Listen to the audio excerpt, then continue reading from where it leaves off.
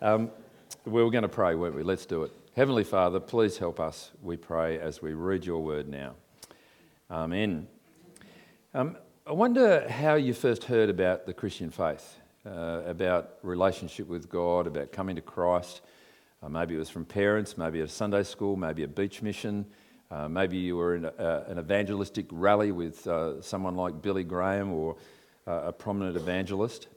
It's interesting, when we think about the messages that people say to encourage us to respond to Christ, I think they typically go like this. That is, there's something that's wrong, come to God and he will fix it.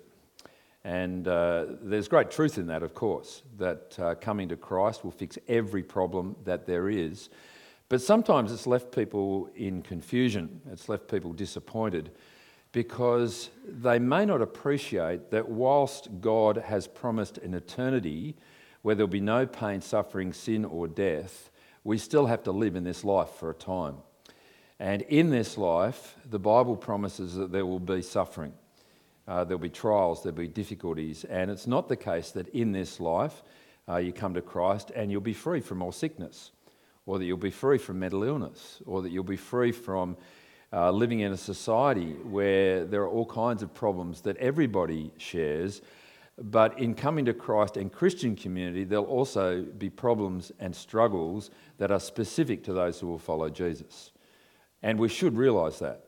I've never heard a gospel presentation that says, come to Christ and suffer, except from Jesus himself. Jesus said, for those who want to come after me, they must take up their cross and follow me. And to take up your cross was not getting a pendant with a cross and hanging it around your neck. It wasn't a way of appropriating a religious symbol that made you part of a club. It was literally saying you need to be prepared to give up your life to follow Jesus.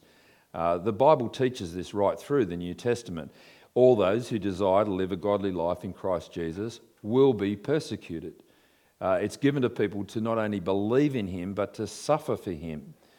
We are told that we should count it as joy to suffer for Christ. We're told to expect trials and temptations and difficulties in this life, and yet so often people seem unprepared when they come. Back in 2011, I was diagnosed with stage 4 lung cancer.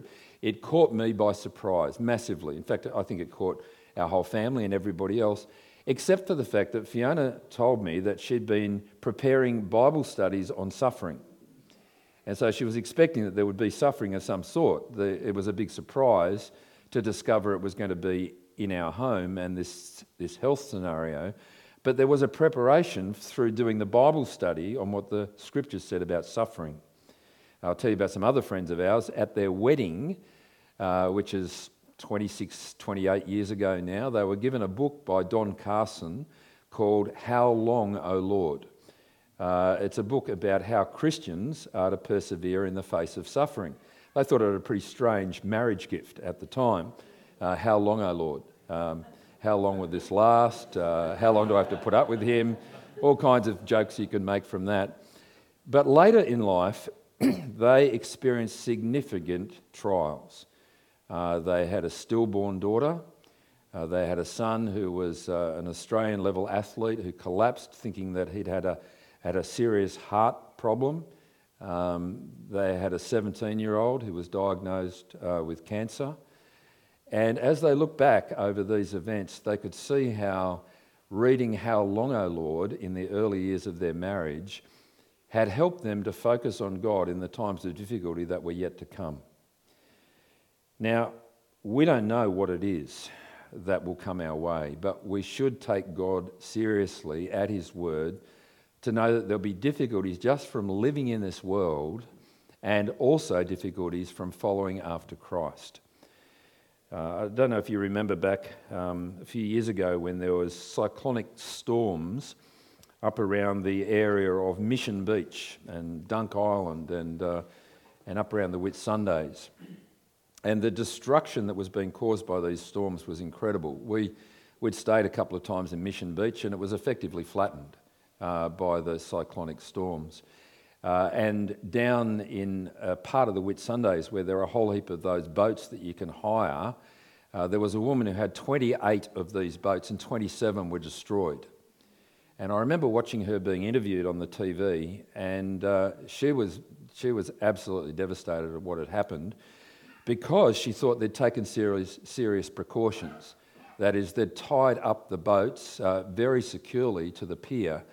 It's just that if you want to protect boats from a cyclonic storm, you don't tie them to the pier, because the pier was destroyed, the boats were destroyed. 27 of her fleet, only one survived. What I understand, if you want to protect a boat in massive storm conditions, if you want a boat to survive in a tsunami, what you need to do is take it out to deep water, and you need to anchor it in 4 directions, so that no matter what happens, there's nothing it can hit, and depending on where the weather is coming from and what the waves are doing, it'll be protected. We have an anchor for the soul. Hebrews 6 verse 19 says that we have an anchor for the soul, and that is the hope that we have in Christ. And Romans 8 talks about that hope, and I want to take us through this, particularly looking in this passage at what we see as a symphony of groans. If you've got the passage there, you'll notice that I've highlighted this word groan or groaning on 3 occasions, and I want to show you how this works. Here is God's provision for us in the midst of our suffering. Well, we're introduced first of all to a world that is in crisis. Let me recap with this paragraph from verse 18. I consider that our present sufferings are not worth comparing with the glory that will be revealed in us. For the creation waits in eager expectation for the children of God to be revealed. For the creation was subjected to frustration, not by its own choice, but by the will of the one who subjected it, in hope that the creation itself will be liberated from its bondage to decay and brought into the freedom and the glory of the children of God. We know that the whole creation has been groaning as in the pains of childbirth right up to the present time. The suffering here is all around us. It's suffering that is widespread. It's suffering that is common right through this world. And we're told here, when we look at this, that the suffering is something that we share with Christ, back in verse 17. Indeed, we need to share in his sufferings in order that we may also share in his glory.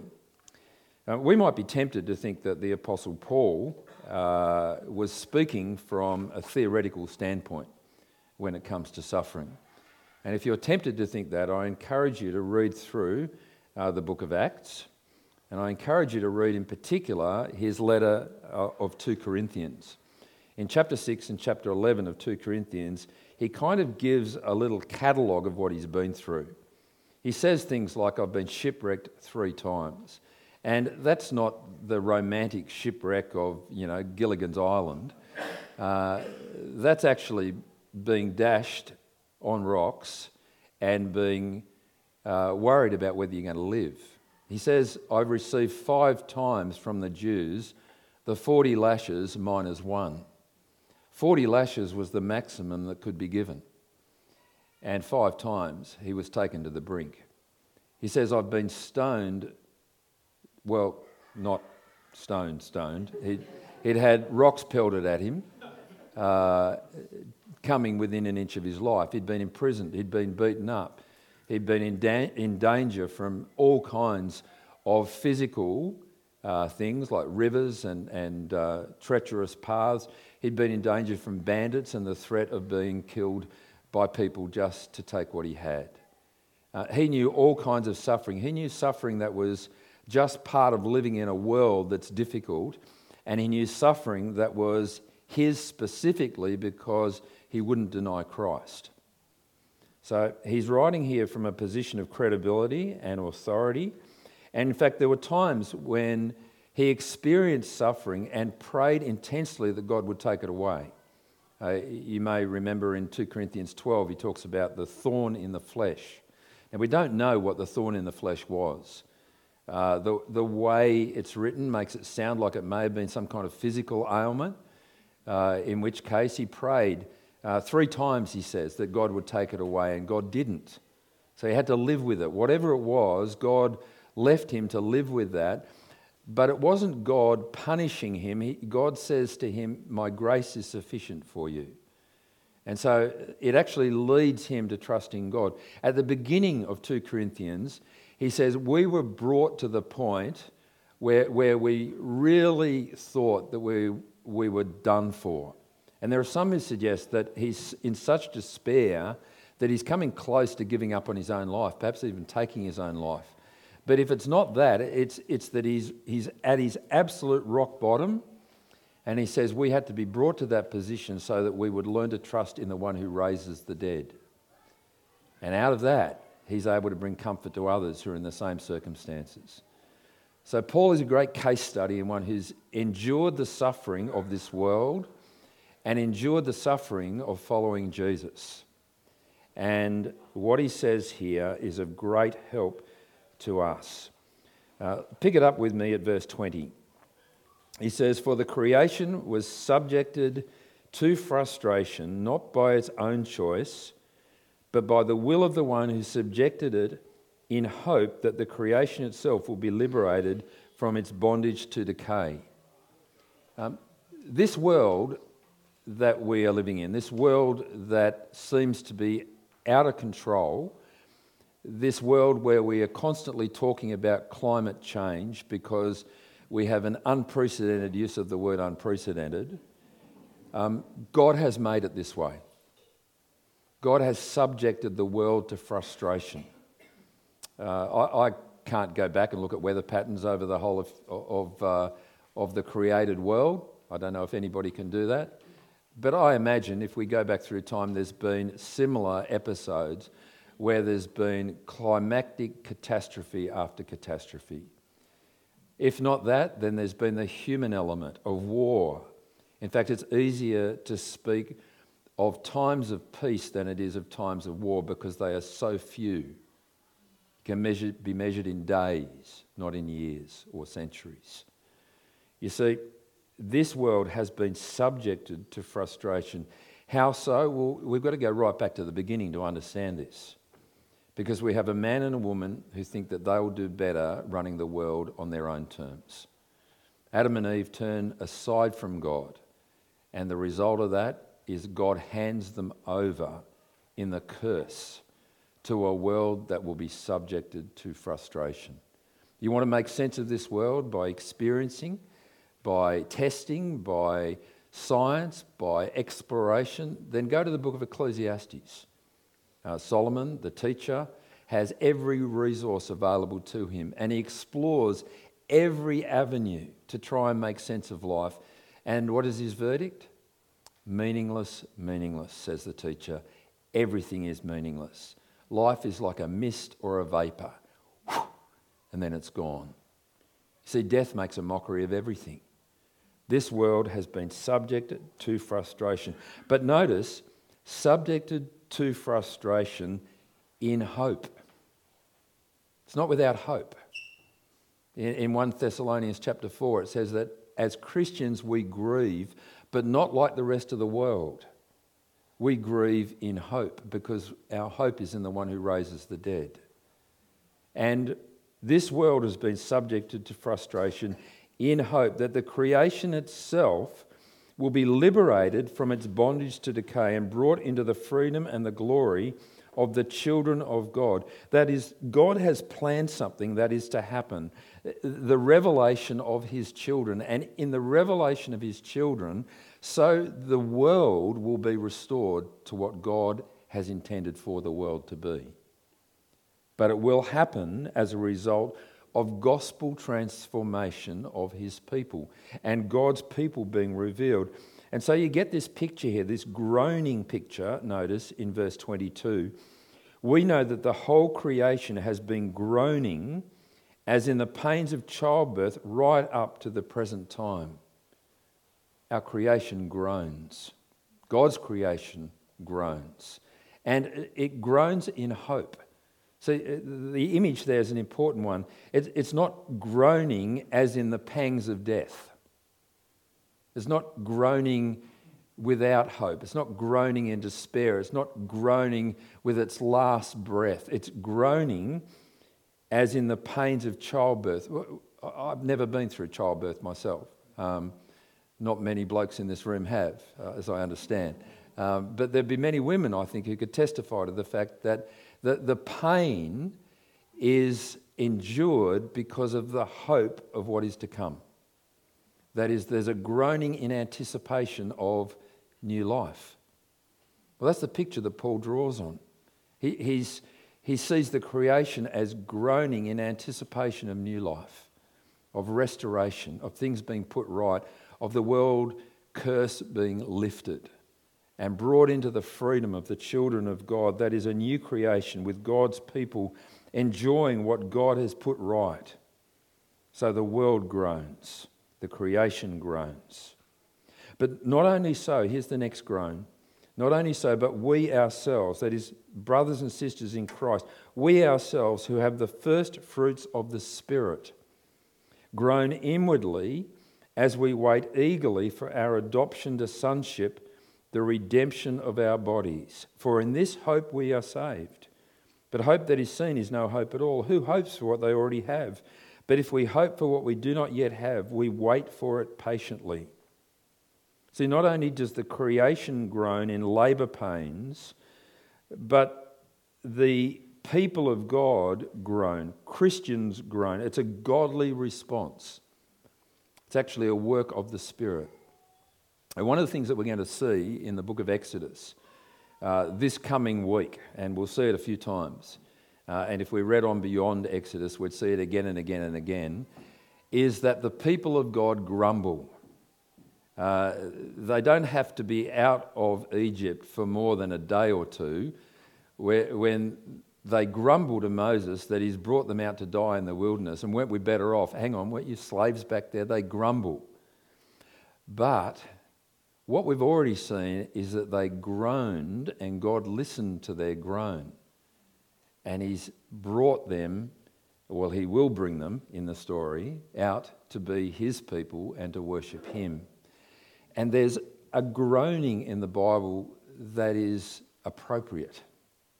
There's a groaning that is acceptable and good for God's people.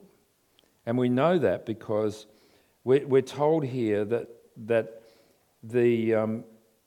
we, not only so, verse 23, but we ourselves who have the first fruits of the Spirit groan inwardly. It's being affirmed here. It's the Spirit at work in us that we groan. See, it's right to lament the fact that this world is suffering. It's right to weep with those who weep. But it's right to long for things to be put right. It's so appropriate that we're so devastated to hear of the life that Derek has lived for the last 15 months. It's not right. It's not the way it should be. It's not the experience of the full promises of God where healing is complete and everything's restored. It's right to groan and to look for things to be better. It's not simply the world that groans, but Christians groan. It's a godly response. The Spirit dwells in us and we groan inwardly as we wait for our adoption. And notice this, that this is not fatalism. This is not saying that suffering is particularly good. It's saying that it's right to long for an end to suffering. So whilst we are to expect suffering in this world, and whilst we are to expect suffering for following Jesus, it's right to long for the suffering to be over. The Spirit in us is at work in this, and we hope for something better. We hope for a better future. You look at scriptures that talk about the way that things will be after the return of Christ. You get the wonderful imagery, for example, in Revelation 21 and 22, with the lion lying down with the lamb, with there being no more mourning or tears or death, where things are in harmony, where things are enjoying the peace and the grace of God. It's something that is right to groan as we look forward in hope, because we don't yet have it. Things are not the way that God ultimately intends them to be. So we groan in hope, and the hope is what keeps pushing us forward. Who hopes for what they already have? But we hope for what we do not yet have, and we wait for it patiently. See, it's a fruit of the Spirit, patience. We are living patiently in the face of and the experience of suffering as we look forward to what God has planned.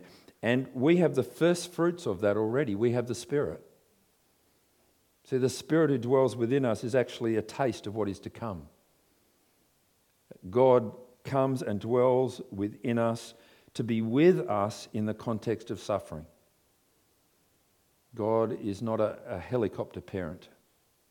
Well, sometimes he is. But typically, he just stays with us in the pain and helps us through and keeps our focus on what is yet to come. And so we pray, Maranatha, come, Lord Jesus, come. So we pray the Lord's Prayer. Our Father, who is in heaven, hallowed be your name, your kingdom come. We actually look forward to something better. And God, in the midst of this, provides us with spiritual help. And this is where we see the third of the groans. So we've got creation groaning, we've got God's people groaning, and now we see the Spirit groaning. Look in verse 26. In the same way, the Spirit helps us in our weakness. We do not know what we ought to pray for, but the Spirit himself intercedes for us through wordless groans. And he who searches our hearts knows the mind of the Spirit, because the Spirit intercedes for God's people in accordance with the will of God. This passage, as you can see, it's a symphony of groans. Creation, Christians, the Spirit himself. What we have, I take it in these verses, is the extraordinary kindness of God. God knows what it is for us to live in the midst of pain and suffering and difficulty and struggle and longing for something to be put right and made better. And he helps us in the midst of this. We don't know what to pray for. And sometimes we just struggle to pray altogether. And some situations are too difficult to know what to put into words. And we have the promise here that the Spirit intercedes for us through wordless groans. Now, I misread this verse for some time. I used to think that this verse was saying that there'll be times when I usually know what to pray, is what I thought, but there'll be times when I don't, and then the Spirit will work it out for me. But that's not what it's saying. Let's read it. It says, in the same way the Spirit helps us in our weakness. It doesn't say sometimes we don't know what we ought to pray for. It actually says we do not know what we ought to pray for. In other words, it's reminding us that we're not God. We don't have the big picture. We don't know all the intricate details of what God is doing. But the Spirit does. And the Spirit intercedes. That means, yes, I can have confidence when I just don't know how to pray for somebody or what to pray in a situation, that God will be at work by his Spirit. But it also means that I can have confidence when I think I do know what to pray, that the Spirit will intercede. Isn't that wonderful that God will make our prayers effective? We don't have to be clever in prayer. We don't have to be super intelligent, far-thinking, broadly read, well-experienced, erudite people. No, God will be at work. The Spirit will intercede through wordless groans. And not only that, but the one who searches our hearts knows the mind of the Spirit, because the Spirit intercedes for God's people in accordance with the will of God. So not only will the Spirit groan for us and intercede for us in this way, but because the Spirit of God knows the will of God, it will make our prayers according to God's will. Wow. That makes prayer effective, doesn't it? It's not us that makes prayer effective. It's God. And He's guaranteeing it by His Spirit. See, there are many great reasons to pray. But this passage is telling us that in the midst of a world that is painful and difficult, where there's struggle, where it's hard being a follower of Jesus, there is good reasons to pray in confident hope that God will work out His good purposes in what's going on. He will intercede for us according to God's will. Now listen again to verse 17 in the light of that. Now if we are children, then we are heirs, heirs of God and co-heirs with Christ, if indeed we share in His sufferings, in order that we may also share in His glory. Just reading that verse on its own could seem like a heavy burden, like a lonely curse that we have to share in the sufferings of Christ. But reading that verse in the light of what we read after it is an incredible privilege, because we get to share in Christ's sufferings with the full support of the Spirit of God on our behalf, in order that we may share in His glory. See, that is the way of Christ. Suffering led to glory. And that is the way of those who follow after Him. Suffering will lead to glory. But we don't do it alone. We can have the confidence, and it's a wonderful confidence, that verse 28, we know that in all things God works for the good of those who love Him, who've been called according to His purpose. See, God is good and God is powerful. And He is at work in the midst of our pain and our difficulties to work within us by His Spirit that which is according to His will. And so we persevere in suffering. We groan with the creation. We groan with the Spirit of God. We trust in God, knowing that God's Spirit will make our prayers effective. And God is for us the anchor for our soul. We can be full confident in God's good purposes. See, as Christians, we will suffer. And if you haven't yet, be careful. It will happen. Some of it will be the suffering that your next door neighbours and anybody else might experience. Some of it will be unique to you. And we don't suffer without hope. We grieve, but we don't grieve without hope. We will die, but we don't die without hope. We have the confident promise of God that He will be at work in everything for the good of those who love Him. And we're going to explore this more thoroughly tomorrow. We're going to spend quite a bit of time just on a few verses as we look at this tomorrow. But the gospel of the death and the bodily resurrection of Jesus changes everything, because it grounds our certain hope. It gives us an anchor in the face of the storm. You see, if Christ wasn't risen from the dead, then we're to be pitied just like everybody else. There is no hope.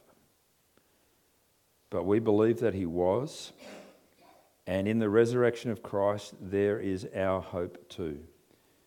And so I want to ask you, as we look at this together, what are you looking to for your hope?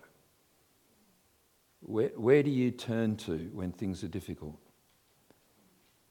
Now, God, I think, provides for us in all kinds of ways. If you're married, you might turn to your spouse. You might turn to your children, to your parents, to your siblings. You might turn to your neighbours. You might turn to a specialist. You may go to a doctor. You may go to a psychologist. You may go to a financial planner. You may seek help from the government. You may gather together with friends, people at church. God provides all kinds of help and hope for us. But if we ask the question deeply and seriously, where is our hope? then it ultimately will only fully come by God's work in us and for us through Christ and by his Spirit. That's where we need to turn. When I reflected on the hope that I had as somebody enduring cancer, I found great comfort and encouragement in the fact that the medical advances that were there for me were hitting their peak just at the right time for me. I was so encouraged by what was available to me. I was encouraged by Fiona and family and friends and their support for me. I was encouraged as I started to see things that could be done and reasons to get up in the morning and things to do.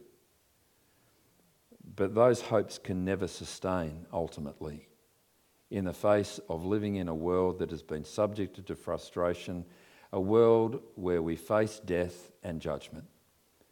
The only hope that will see us through into eternity is the hope that comes through Jesus, applied by God's Spirit into our hearts and minds.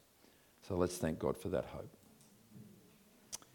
Our Father, we do thank you for your goodness to us. We thank you for your strength that comes in knowing that you are at work in everything for our good.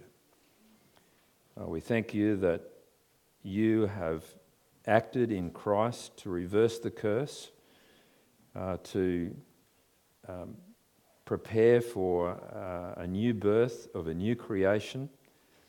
We thank you that in your kindness you promise to be with us and stay with us and work in our hearts and our minds, in our lives by your Spirit.